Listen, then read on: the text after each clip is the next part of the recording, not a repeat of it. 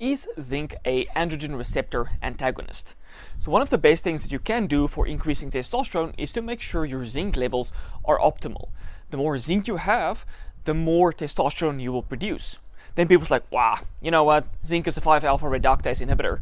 And then you debunk that, and then they say like, well, zinc is a androgen receptor antagonist. It's like, oh, you know, all of these things, like don't use zinc because zinc is good for your testosterone, but it might be negative for your DHT, it might be negative for your androgen receptor. So I just want to point out that that one study found that zinc antagonizes the androgen receptor in prostate cancer cells, in vitro. So it's not even in humans that are alive. It's just cells in a dish, in the lab, unnatural circumstances, and unnatural concentrations, lots of stuff. And maybe antagonizing the androgen receptor like that in the prostate, in a scenario where someone has prostate cancer, might be a good thing. But does that mean that zinc has that same antagonistic effect everywhere else in the body? Most likely not. And also, zinc is actually crucial for the proper function of the androgen receptor. So the androgen receptor is a nuclear receptor.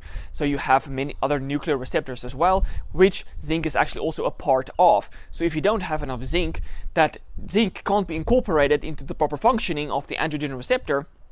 So the androgen receptor can't actually work as well, and you might actually get androgen insensitivity syndrome. So you want to make sure that you have enough zinc in your diet. That's going to ensure that you have high levels of testosterone, and it's not going to cause insensitivity to the androgen receptor. It's not going to block the androgen receptor. And I love to share this one study where they gave animals a zinc deficient diet. They ended up with lower levels of testosterone, much lower levels of DHT, and a much higher level of a very weak metabolite of DHT, 3-alpha-diol, and they also had very high levels of estradiol. So with low zinc, you end up with low testosterone, high estrogen, a totally awful testosterone to estrogen ratio, low DHT, and an awful ratio between DHT and 3-alpha-diol, so it's weak androgenic signaling.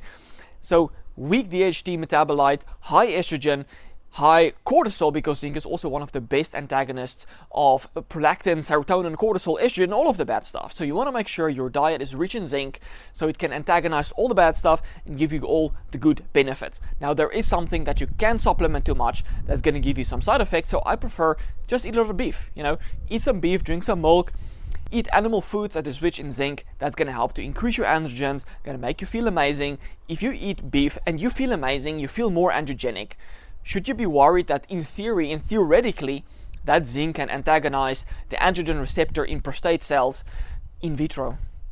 No. Just eat your beef. Enjoy the zinc. It's going to make you feel amazing.